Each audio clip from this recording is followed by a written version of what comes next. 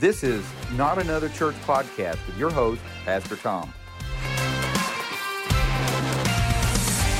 All right, let's go ahead and get started with another episode of Not Another Church Podcast.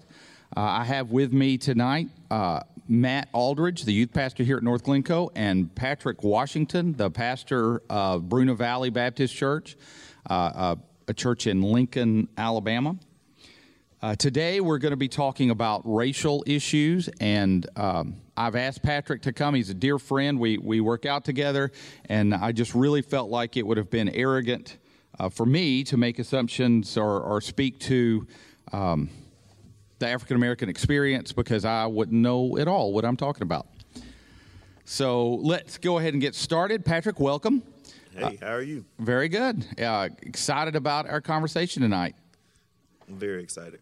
So as we get started, let's go ahead and turn to God's Word. I do want to start out by saying I know that in Southern churches there's some bad theology concerning race that's out there. The two most common verses that I've heard thrown at me about why white folks shouldn't be dating, hanging around with African Americans would be the Old Testament's commands to the children of Israel not to intermarry with the people around them. And I have had someone that brought up the verse that says, do not be unequally yoked, as a reason why we shouldn't be intermixing the races. And I will say from my experience and my studying of God's Word, the fancy term for that would be stupid. That's just dumb. First off, the command to not intermarry, God is giving to his people that he called aside, the children of Abraham, the children of Isaac, so that that line would be protected. Ultimately, Messiah was coming through that line. And so for us to apply that to white people is just really, really not accurate. When those verses were written, we're the people the Jewish folks could marry. We're the heathen. White people were at that time, running around the woods of Germany eating each other. This is not applicable to us. And then be ye unequally yoked. Clearly, if you just read the rest of the verse with unbelievers. So we do have a good biblical theology. Paul deals with the idea of race. Now, in the New Testament, race as we talk about it now was really unheard of. In fact, the whole concept of the amount of melanin that you have in your skin differentiating people is really new. It's something that, from what I've read, really comes out of evolutionary thought processes, that some people are subhuman, some people are more human. People were measuring people's skulls in the 1800s. There was all kinds of silliness that was unscientific, unscrupulous, just straight up silliness. Humans, since creation, have always wanted the ability to say, I'm better than everybody else. And so we just found a way to do that in a new and interesting way. But Paul does speak to what we're supposed to be doing. And Paul says in 1 Corinthians chapter 13, for just as the body is one, and here Paul is referring to the church as the body. For just as the body is one and has many members, and all the members of the body, though many, are one body, so it is with Christ. For in one Spirit we are all baptized into one body. Jews, Greeks, slaves, free, we are all made to drink of one Spirit. For the body does not consist of one member, but many. So Paul here is using the analogy of our bodies to say the body of Christ, the church, is made up of all kinds of different things. And so, I guess, from what I see in the New Testament, the idea of not pretending that I'm not white or Patrick's not black is not what we're supposed to be doing. We talk about, I want a colorblind church. It's actually more than that. It's saying, my African-American brothers and sisters are made the way they are, beautifully and fearfully created. It's awesome. God made me the way that I am for specific purposes, and we celebrate that because the author, the artist, is God. And so rather than pretend it's not there, that there aren't differences, there aren't different cultures, or rather than acting like my culture is superior to your culture or your culture is superior to my culture, we celebrate the fact that we're both one before the cross. Mm-hmm.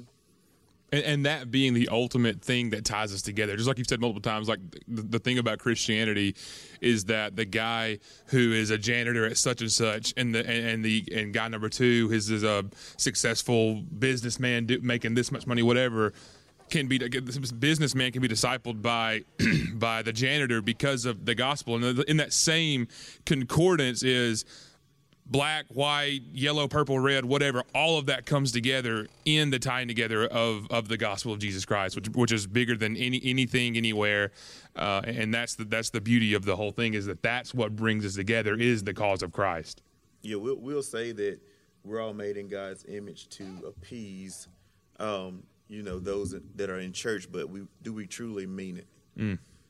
That's something that we just say, and we don't really, we look at people so differently. Like he was saying, we were taught, way back when that we weren't supposed to mix and mingle and, marry outside of your race because of, but I felt like in the Bible it was because of their belief, and, you didn't want to merge with somebody that had different beliefs or worship an idol god, and he didn't want that to happen. So we took that and we ran with it.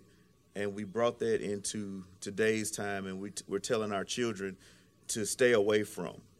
It's different from marrying, and, so we tell our children just to stay away from different races, and, and it's bringing a sort of division now. Well, I can remember when we were getting ready to move to South America, when we were getting ready to move to Turkey, I literally had people in the church say, "You better be careful.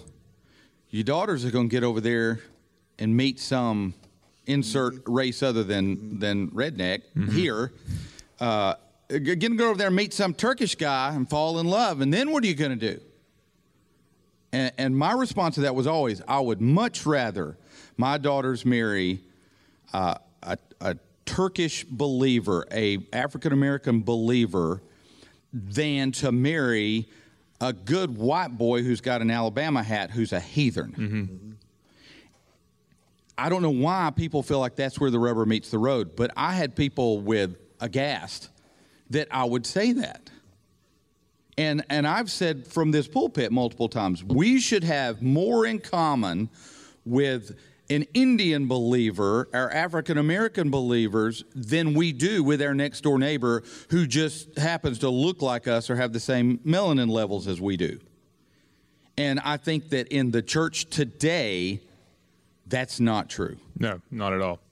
Not at all. I think you said one time when we did the sit down and talk, you said it bothers you that people will send, I want to get the quote right, that people will send their youth to Africa to love on little black kids there, but they wouldn't feel comfortable if I walked in their church. That's right. That is wicked. And I know people that do that. I know churches that will send missionaries to Africa and to India, but will not hold a conversation with me whatsoever. And I'm like, so, it's okay to post a little picture of a little black child that you're hugging on in Africa. That's fine. But what about me, your brother that's down the street? What about those that are in the projects? It's our duty to reach out to them as well. So I guess part of what we want to talk about today is how do we bridge that gap? And one of the things that I found really interesting at seminary is pastors were taught different set of rules than missionaries. Okay, so for missionaries, that we were taught, it's foolhardy for you to think that you can go to Central Asia and start a church and it be for Turks and Kurds in the same church. Even though they live in the same country, there's a different culture there, and your goal set is for people to be able to worship, pray, sing in their heart language. So is the way that we bridge that gap to I guess to try to modify our services so that an African American person coming to North Glencoe would feel comfortable, or is that playing a game? I don't know. I don't to say that we would modify it, or to at what point do as the white guy, like, and asking an African American, at what point do you just want to be like, I just want to come to church and worship, like, and I'm just asking, like, can it be more offensive to feel like again, like, and this could be insensitive, but like you go up to someone who may be deaf or something, is like, let me talk louder so you can hear me, when they could read lips, like, it could be probably very intelligent. Could that be more offensive rather than just, hey, you're welcome here because that's my brother, like, because I love Christ, you love Christ, we're in Christ, like, that's my brother. Yes, I agree.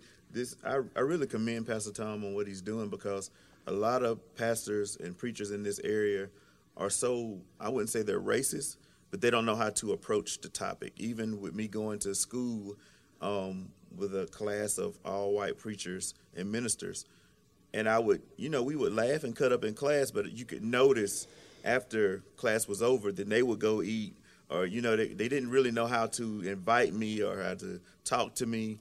But I think this is where it needs to start in the church. Let's unpack that. Why do you? Did they think you were going to mug them? No. You going to throw some colors on as you walk to the car? I mean, what? How can I say it? When you're learned, it makes you uncomfortable. Absolutely. And the way that I handle things is, when people come into the church, I talk to my youth mostly, and I tell them, y'all are like my children, and y'all are all different colors, different races, different ages. How does this make you feel if I say so-and-so to them? And they say, well, I don't like that. And I said, that's the way it should be.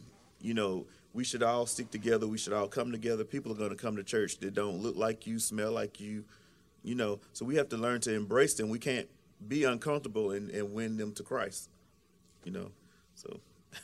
So the last time we talked about this, I think the thing that we came up with was that ignorance and not knowing is the biggest hindrance, because people are afraid of things they don't understand.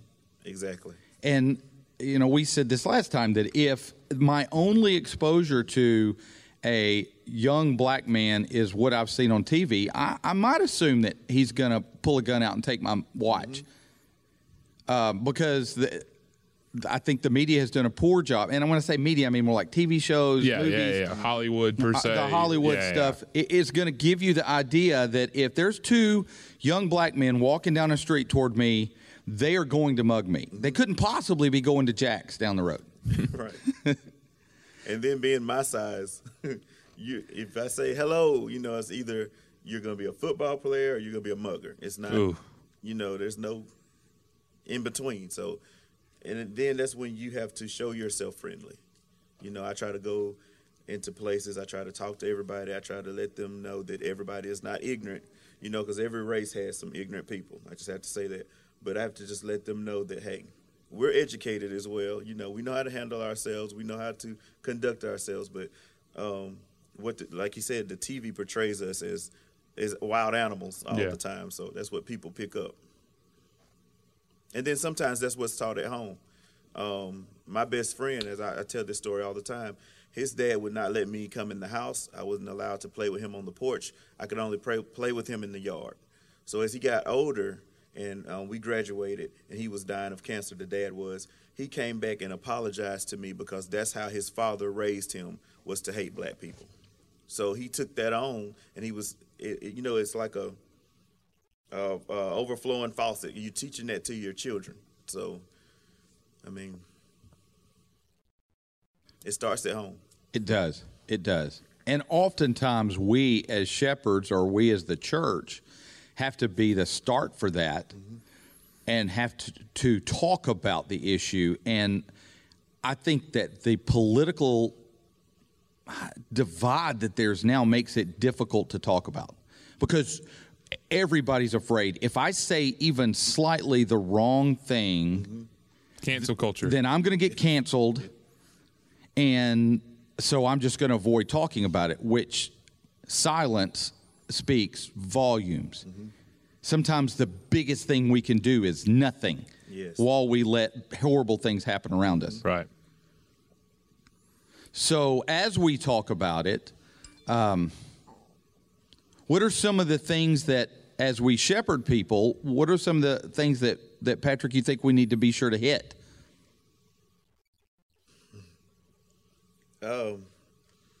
I just think we need to go at it head on, racism, teaching our children. And a lot of times we go around it because it makes us uncomfortable. I know some things are hard to talk about, but when we go at it full force, it just go ahead and just break the enemy, and it doesn't allow things to happen that shouldn't happen. It's a hard topic to address, but when I'm just going to speak for myself, having a 97% Caucasian congregation, it has to be talked about, because, hey, you got a black pastor. I know people don't, want you to have a black pastor. I know things are going to be said. And, you can hear kids say things, and, so it's good to address it, you don't have to do it over the pulpit all the time. You can do small groups. Hey, how do you feel about this? Or how was you brought up? Is there anything that you want to address or talk about? Anything that you might be confused about? So we just have to keep those topics going. And I think sometimes, you don't want to, for me, who is, in the young 20s or whatever, and I want to be less ignorant, but also you don't want to come across offensive by asking the questions, because again, cancel culture, I don't want to ask the wrong question and get canceled, but I also want to be privy to culture and to social cues that me as a big old white boy that has done know nothing than big old white boys, you know what I'm saying? And I think that's a large majority is not necessarily accepting silence, but almost walking on eggshells, and that sounds like I know I feel bad saying that, but it's I don't want to offend anyone or anybody, and so because of not wanting to offend, I also want to I know myself, and I will be there. Sometimes I don't have enough feet to put in my mouth. Right. But again, having an open space where you can ask the questions, where you can ask, hey, when I say this, that's not something I can say, or hey, yeah, that's fine. But those kind of questions, me as the teenager, I would have asked, hey, that's something I can't say, right? Or that I can't do that, correct? You just got to lay it out for me, and I know what's wrong and what's right, but I don't need the gray area. I need a black or white. Right. No pun intended. Well, and again, going back to what the Bible says about it, Jesus was asked, what is the greatest commandment? Which one would assume that breaking of the greatest commandment would be the greatest sin one could commit. And Jesus said, the greatest commandment is to love the Lord your God with all your heart, your soul, and your mind. And the second one is like it, love your neighbor as yourself. There is no stipulation there on color. And so there should be, within the walls of the church, there should be no doubt that there is no room for racism, for me to look at someone because they're, and it seems like we have political enemies, so right now it's okay, it's not okay to dislike people because they're black, but it is okay to dislike somebody because they're Muslim, because they're our enemies. Yeah. Or it is okay to, and just, the Bible is not vague about this at all. In fact, Jesus said, love your enemies. Do good to those people who do bad stuff to you. Pray for them. Bless them. Bless them. So you can be a racist if you want to, or you can hate people if you want to, but you can't do it claiming Christianity, because the Bible could not possibly get clear. I mean, I feel like as Jesus on purpose used stories like the Good Samaritan, which we hear the word Samaritan and think of it like, oh, wow, it's Samaritan. What a nice guy. To the original, here's a Samaritan, well, that would have been the N-word. Yeah. And the Good Samaritan would have been, hey, wait, what? There's no such thing. And so Jesus is trying really hard to bend their minds to get past this. Now, again, it wasn't the same thing as a color issue, but it doesn't matter.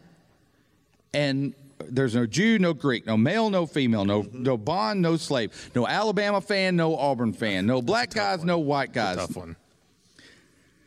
Whatever category you want to throw in there, if we're in the church, we recognize as becoming members of the church that we come to God with nothing. Mm-hmm. We desperately need a Savior. And so who could I possibly be to think that I'm better than anybody?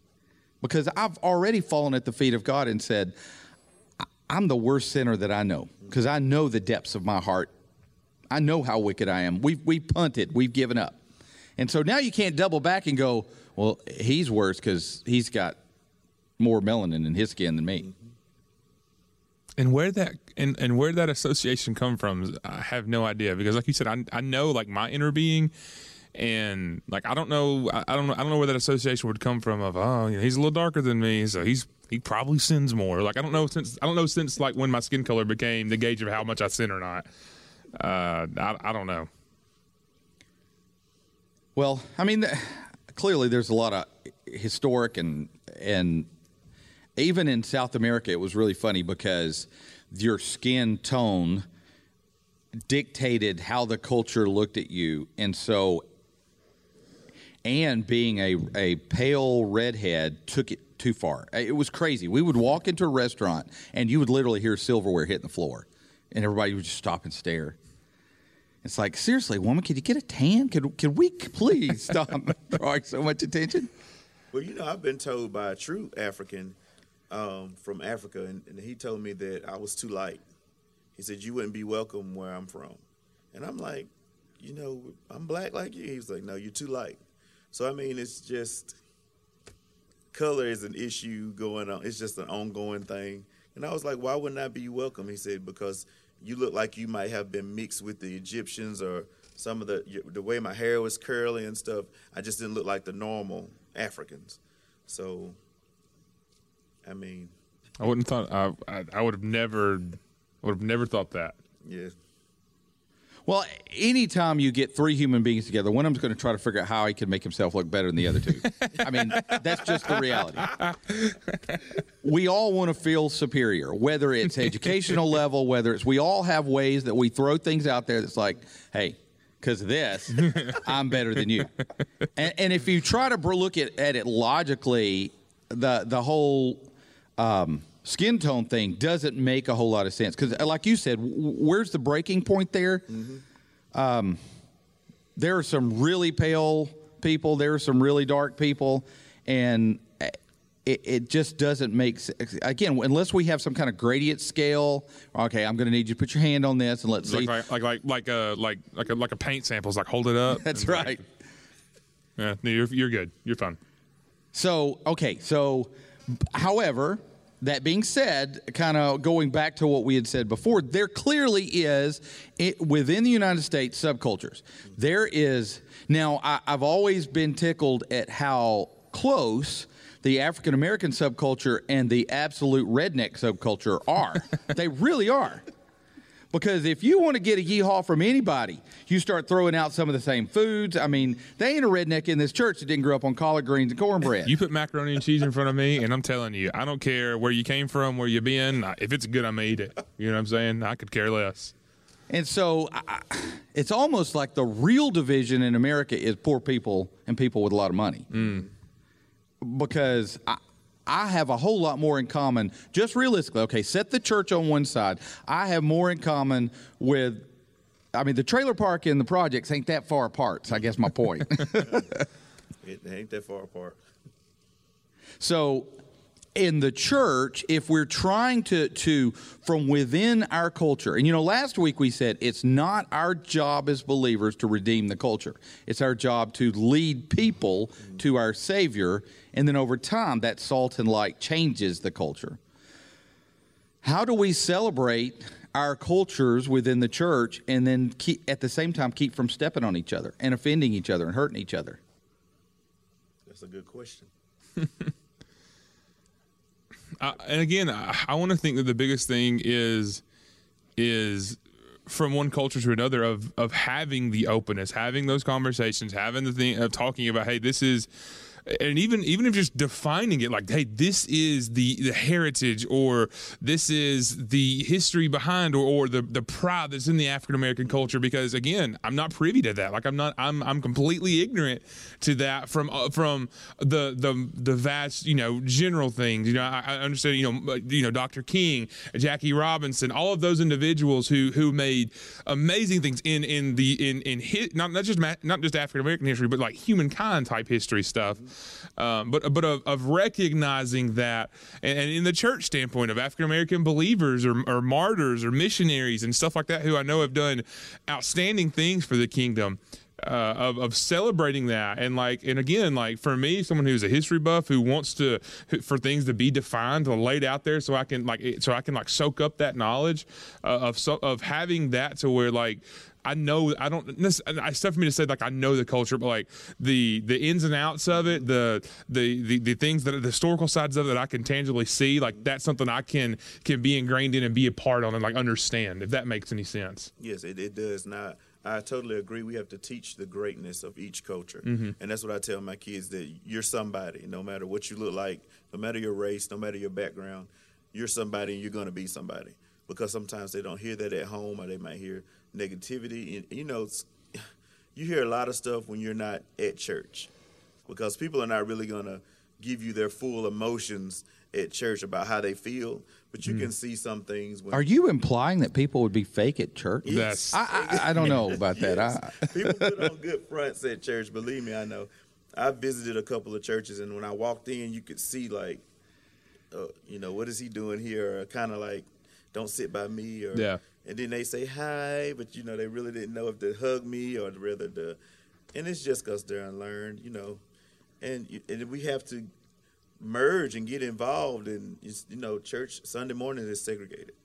Everybody goes here, you go there. We never mix and mingle. I thank God for Pastor Tom. He reached out to me and Pastor Keith, but there's so many other Caucasian preachers and pastors that have not, and most of them know us really well. Yeah. But they haven't reached out to us, but they would reach out to their other friends. And I've even mentioned that, a couple times in class, and they were like, well, it's just we have more in common with the others. And I'm like, well, so it's just. Well, we have a Savior in common. Right. And that's a pretty big deal. It's kind of the biggest of deals, if you would say. Mm-hmm. It's not going to change overnight.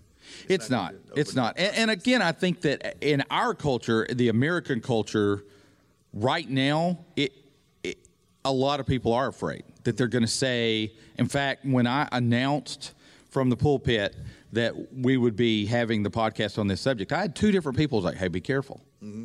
If you say the wrong thing. And they're absolutely correct. They'll come get you. Yeah, canceled. Done. Those people will come get you.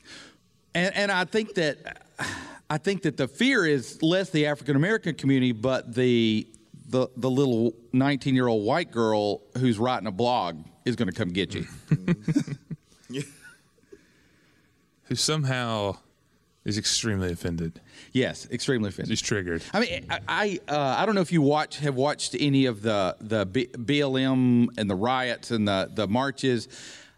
I've seen multiple videos of a black cop standing at a cross thing. Mm-hmm. There's a roadblock up, and a little white girl and a little white boy yelling in the face of the cop, telling him, mm-hmm.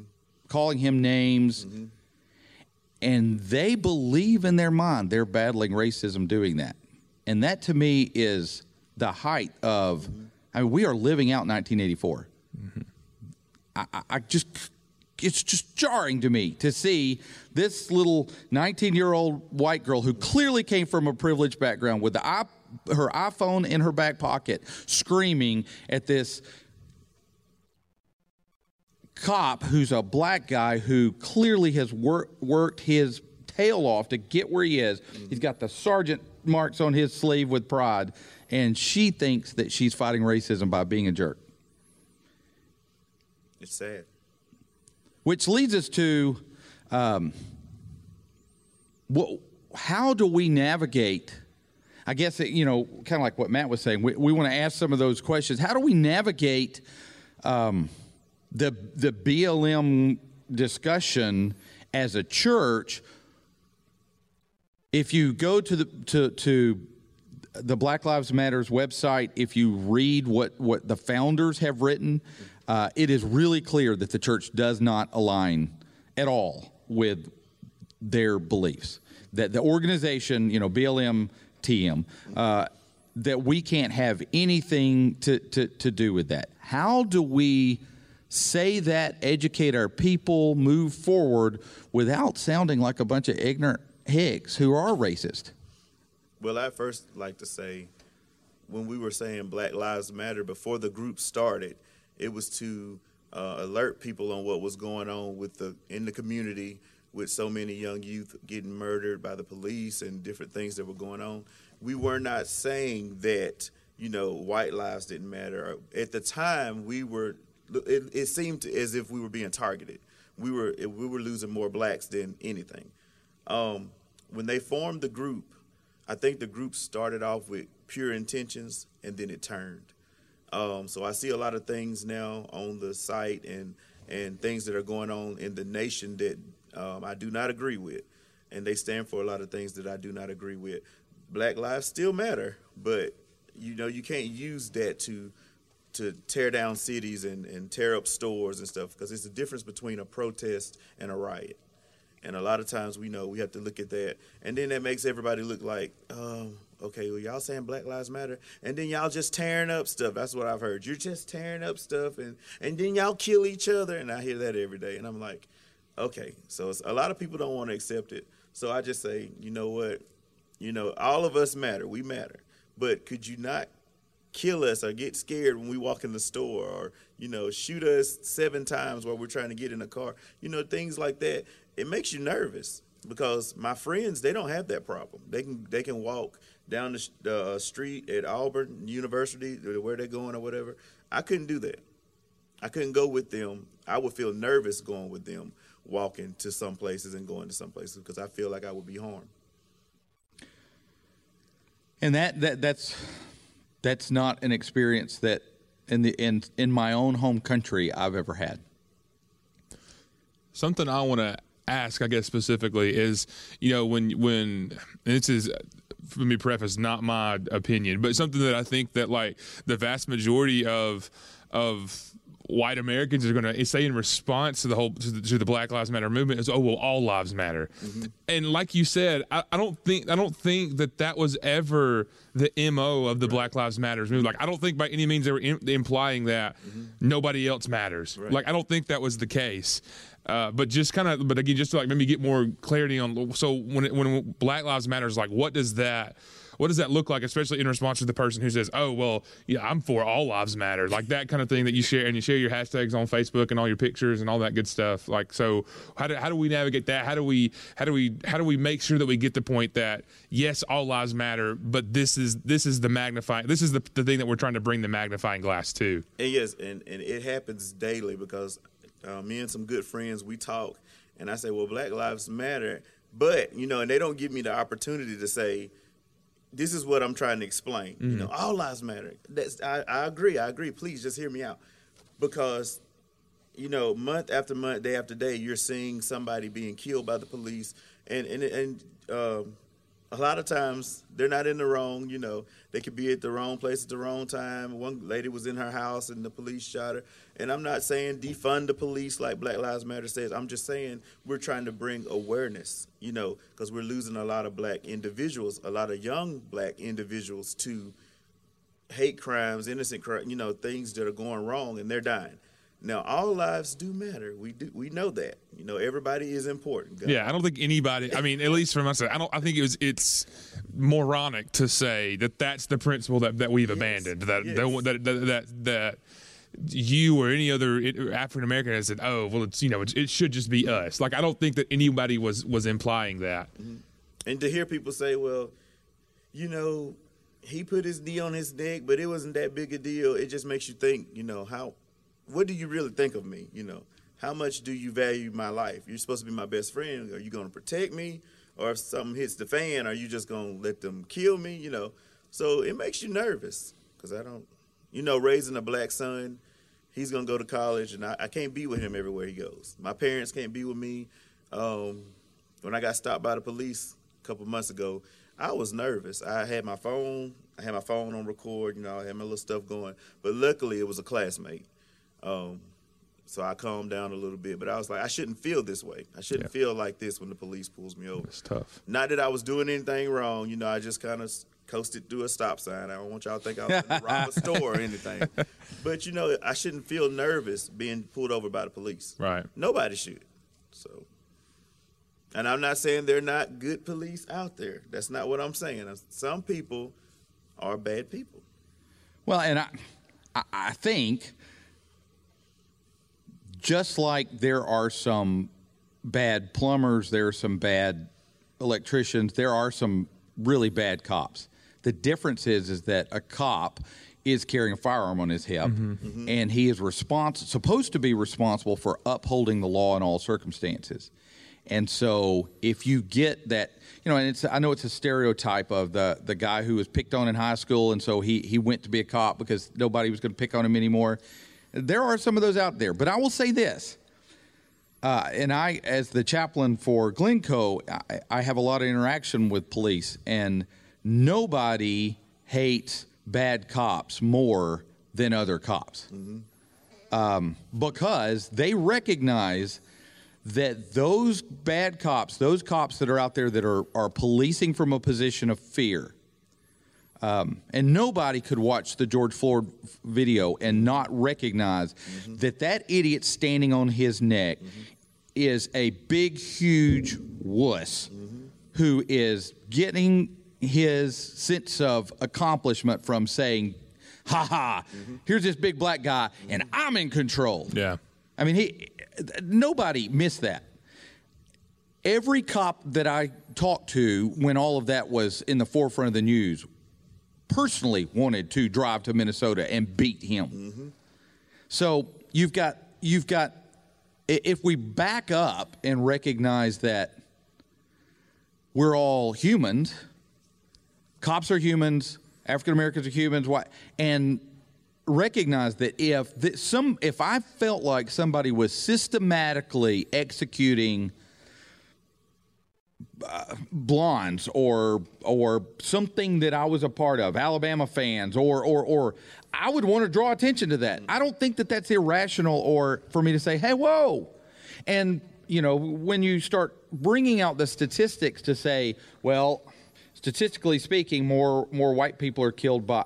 In reality, if you're even from a policing standpoint, if you're looking at community policing, perceptions matter. Yeah. And if every African American is driving around thinking if they see blue lights in their rearview mirror, somebody's trying to execute me, that's not going to be a good interaction for that cop. That's right. For that dude sitting in the car. Period. Yeah. We've set everybody up for failure, and so. I think, and we like to blame the media because they say some really stupid things, and it's really annoying to watch. And I'm not going to say the problem's only on the left. I watch Fox News about 3 minutes, and I'm throwing things at the TV going, really? Can we not just tell people what's happening? Do we have to color it in such a way that your bias is hanging out, dude? Bad. I've gotten to the point where I can't watch the news. If I used to have on my little Alexa device, it set up to where my alarm was, I picked 5 or 6, Reuters, AP, CNN, Fox News, Al Mohler, which is a mistake to have as your alarm. Just saying, love you, Al, but you're gonna go right back to sleep. Let me just tell you, you better be 2 mugs of coffee in before you listen to old Al. Let me just tell you.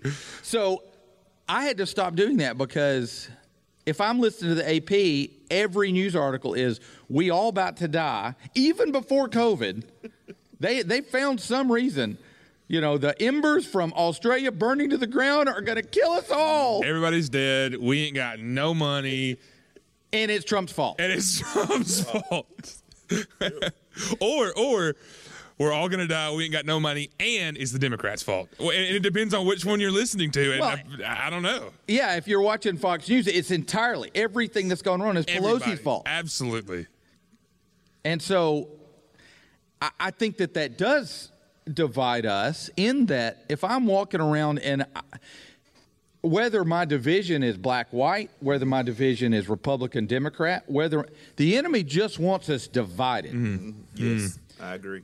Hey, I don't like him because he's wearing a mask. I don't like him because he's not wearing a mask. The enemy's going to go, woohoo! He doesn't care why we divide. Yeah. Just so that what we're not focused on is sharing the love of Christ with that person. That's right. And we're not focused on helping them be more like Jesus. We're focused on, and it really is, the enemy for the last 6,000 years has just printed out a form and left some blanks, and it's insert reason here. Yeah. I don't like him because he's black. I don't like him because he's a Democrat. I don't like him because he's wearing a mask. I don't like him because he wears Nikes. I don't like him because he's from Oaks Bluff. I don't like him because I just don't like him. Exactly. I mean, whatever that means. So we as believers Yeah, you have. don't have that right. And I use the word right on purpose. We don't have any rights. Because Paul very clearly says that we are slaves for Jesus' sake, and we don't have any rights. That we are bondservants who have been bought with a price. And we are supposed to be dying to ourselves every day. That's right. And so that homeless, toothless meth head in the parking lot of Family Dollar desperately needs Jesus.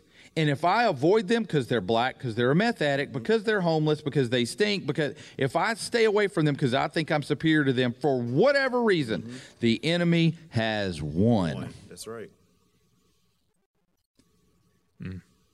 And so we've got to work. So I thank you for your perspective on Black Lives Matter, because I do know, and a lot of people who are listening will be the people who say all lives matter, blue lives matter, and and that's why I wanted to ask that, is because, like, how do we know that that's by no means that's what it, especially not that you speak for every African American on the planet, but as you talked about, you said, hey, the Black Lives Matter movement and that corporation or whatever, they're doing some things that you don't agree with, but yes, obviously all lives matter, but these are the things that, like you said, the hate crimes, the things like that, just the getting pulled over and it turning into a whole big fiasco. Bringing a magnifying glass to that is really what the original at its heart was what this is whether it's, I don't even think anyone's accusing that it's a whole system problem. Like, hey, these are the bad things that are constantly happening because of bad people.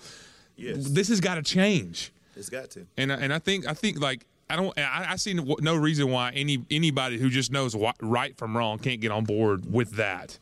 Okay, so we agree with the Black Lives Matter movement, but then we look at Black Lives Matter trademark.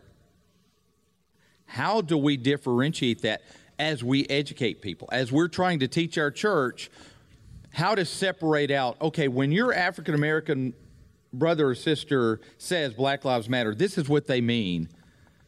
And yet also say, we are not, Black Lives Matter's website says they're for the wholesale destruction of the family. Well, we can't get behind that. I'm sorry. I don't care what organization you're from. I can't buy into that. How do we do that? How do we walk that line without coming across like a bunch of racists? Well, this is what I told my church. I pointed at everybody. I said, white lives matter, black lives matter, whatever. But this is the situation at hand. This is why we're saying Black Lives Matter at this moment. And I broke it down to them, and they understood why we were saying that Black Lives Matter at the time. Now, do I believe in rioting and tearing up stuff? No, I do not. Tearing down businesses, burning people up and all this, no, we do not.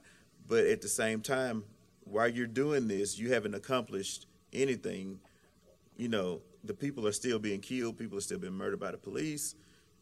Black people are fearing for their lives. We don't know what's going on. It's like we're going backwards in time instead of progressing like we're going backwards. And people can say it's because Trump's in office and all that, but as Pastor Tom was saying, it's just the enemy. He strives in division, anything that he can do. And so now this Black Lives Matter has started, it started other groups and just bringing the KKK back out. It's just like we're going, as I said, backwards in time. So you have to teach your congregation.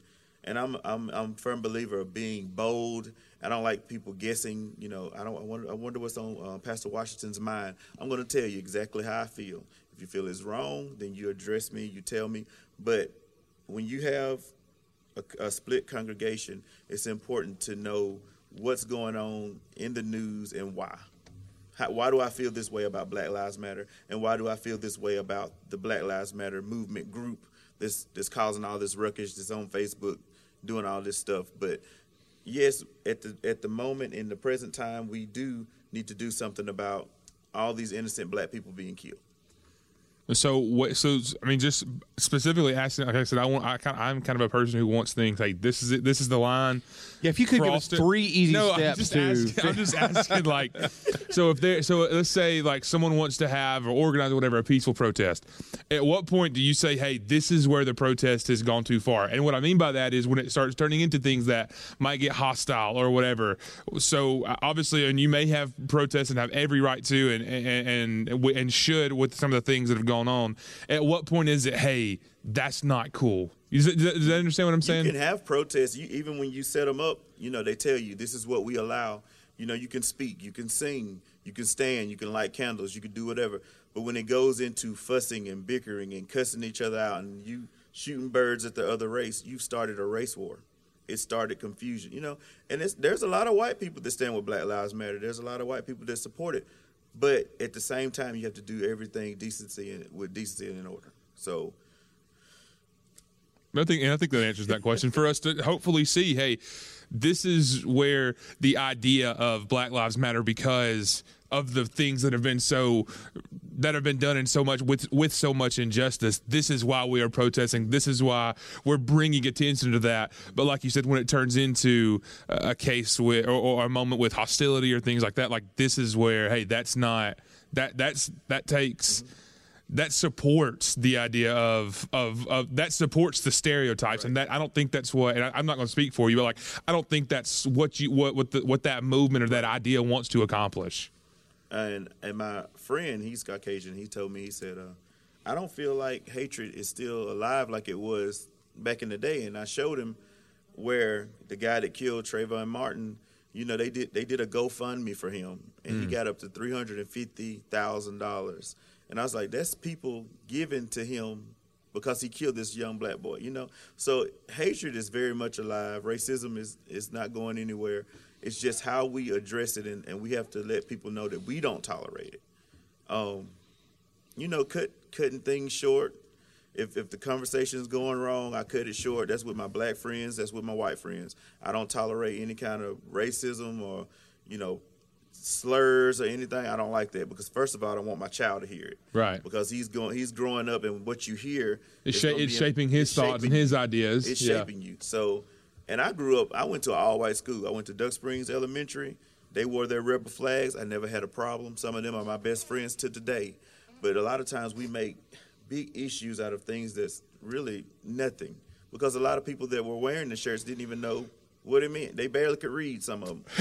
I'm just being honest. But, you know, sometimes we take things too far and it gets out of hand. So tell me a little bit about your Unity in the Community that you did a few weeks ago. What was that? Was that an attempt to pull together multiple races and just get people?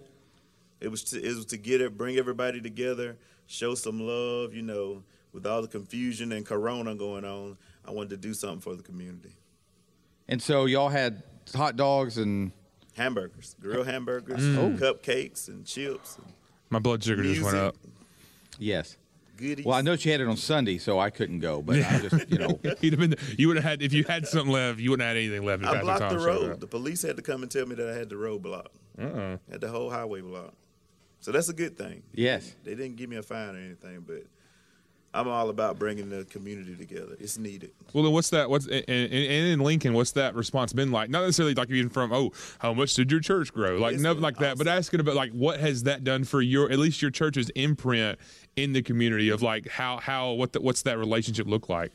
Because when I'm building a relationship to where people that don't go to church, they'll come check on the church. They check on me.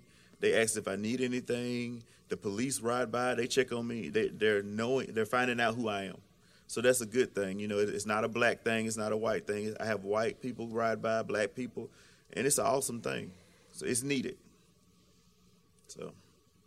Well, and you and I had talked about a need for us to, and if we can ever get to the point to where we can have, more than 10 people in a room, my hope is for us to start doing some joint, like a choir swap, a pulpit swap, because the way you combat ignorance is with knowledge. And if I've never really been around anybody who's African American, the way to fix that is to be around them. I mean, that seems overly simplistic. Crazy but thought. I really do think, because I hear when, a group of white folks are standing around having this conversation, you hear people saying a lot, well, all they want to do is, all they think is, and that's not necessarily true. I mean, you may have heard one black representative on the news say that, but we get into real trouble when we say anything. Yeah, you're making a lot of dangerous overgeneralizations. Yes. Because all white people don't agree on anything. That's the truth. And so all black people can't just change agree. the carpet in the church. You'll find out. Yes. Announce on Sunday we're going to paint the walls in here and see. You're going to have folks who ain't been here in years come back just to say, I don't care what color it is, I don't like it. Dude, we cut some trees down in the front yard because the state of Alabama told us that those trees had grown up on the right-of-way. We didn't have any choice. And so we did some research. We got bids for like $8,000 To cut down trees? to cut down a bunch of pine trees along the road. And again, the state had told us, you got to remove the trees. So we found a guy who was a pulpwooder and said, hey, those are some really straight trees. I'll pay you $300 a tree. So we paid them $6,000, or we get $1,200. I mean, it was a small amount, but it wasn't paying nobody. Right. I got calls from folks that have never been members of this church. They didn't like it. Those trees were I just the drive best down thing about my 431. drive. I got I that. knew. I believed it. I didn't even go to church here then, but I promise you, It looks so industrial now. Start a group. It used to look like a church, but All now, you can do is see the Hardys now, and I just don't like it. yes. So you can't get anybody to agree on anything. So if ever you make the statement, well, all black people think this, I know for a fact that that's wrong. So I think that what we have to do as shepherds is create environments where there's that cross-pollination between the cultures. And I've said before that for me, because I grew up in a household where we were taught segregation. You don't need to go over there because that's the black neighborhood, or you don't do this because, and for me, where that wall was thoroughly stomped down and destroyed was in the military. Because I didn't care what color your skin was so long as you had my back. Right. And vice versa. And vice versa.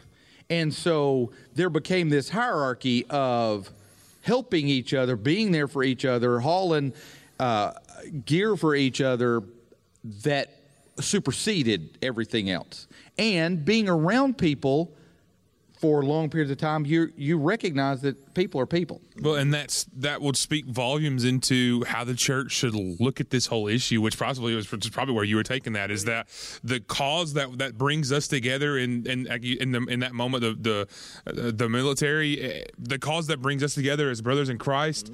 Is bigger than that, because it's lives, it's lives, and people, in your case, lives on the line. In our case, people's eternity in the balance. Right. And nothing by our doing, but us being the people that God has called to do said ministry. That's bigger than and more essential than anything else that could come between it. Absolutely. And we have an enemy that wants to destroy us, and we need each other.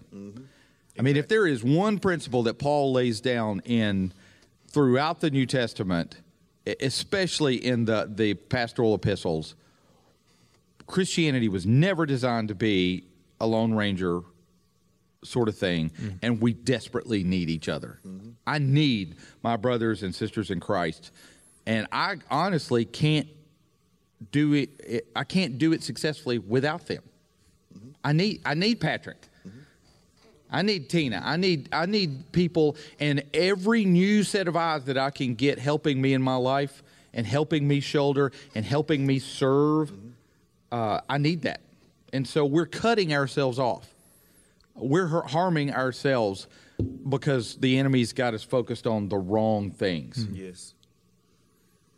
Exactly. So, well, brother, I appreciate you coming. I know you had better things to do tonight.